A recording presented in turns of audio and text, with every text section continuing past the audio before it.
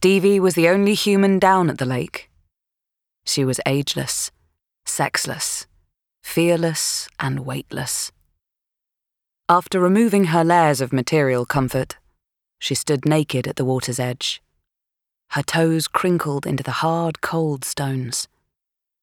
As the early morning air explored her curves, she lifted her long hair away from her neck and shoulders, piling it on top of her head. Armpits, freshly shaved, greeted the sunlight. Elbows, in need of a slather of moisturiser, pointed at the clouds. Breasts, lifted to pre-children perkiness, invited almost forgotten attention. Baby belly stretched and flattened, waist defined and bottom naturally rounded from the tension of trying to keep her balance. Experience had taught her to slow down her breathing as she started to walk barefoot into the lake. She stretched her arms out wide and discovered her natural balance. Peering down into the clear water, she was able to weave past small rocks and one or two branches. Instinctive thoughts of survival threatened to spin her back around, but instead she walked on, the hairs on her thighs standing to attention.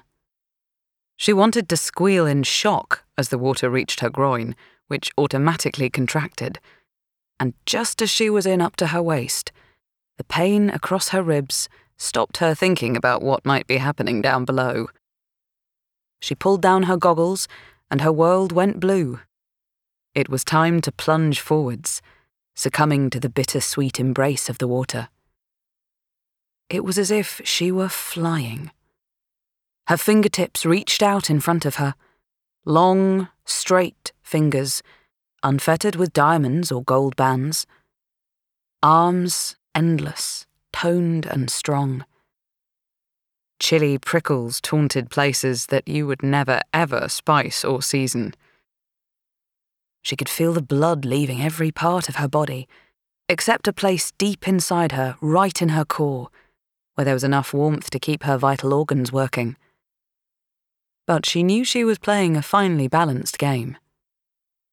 Thanks to the blue lenses that protected her eyes, she was no longer stimulated by the natural tones of a lakeland landscape.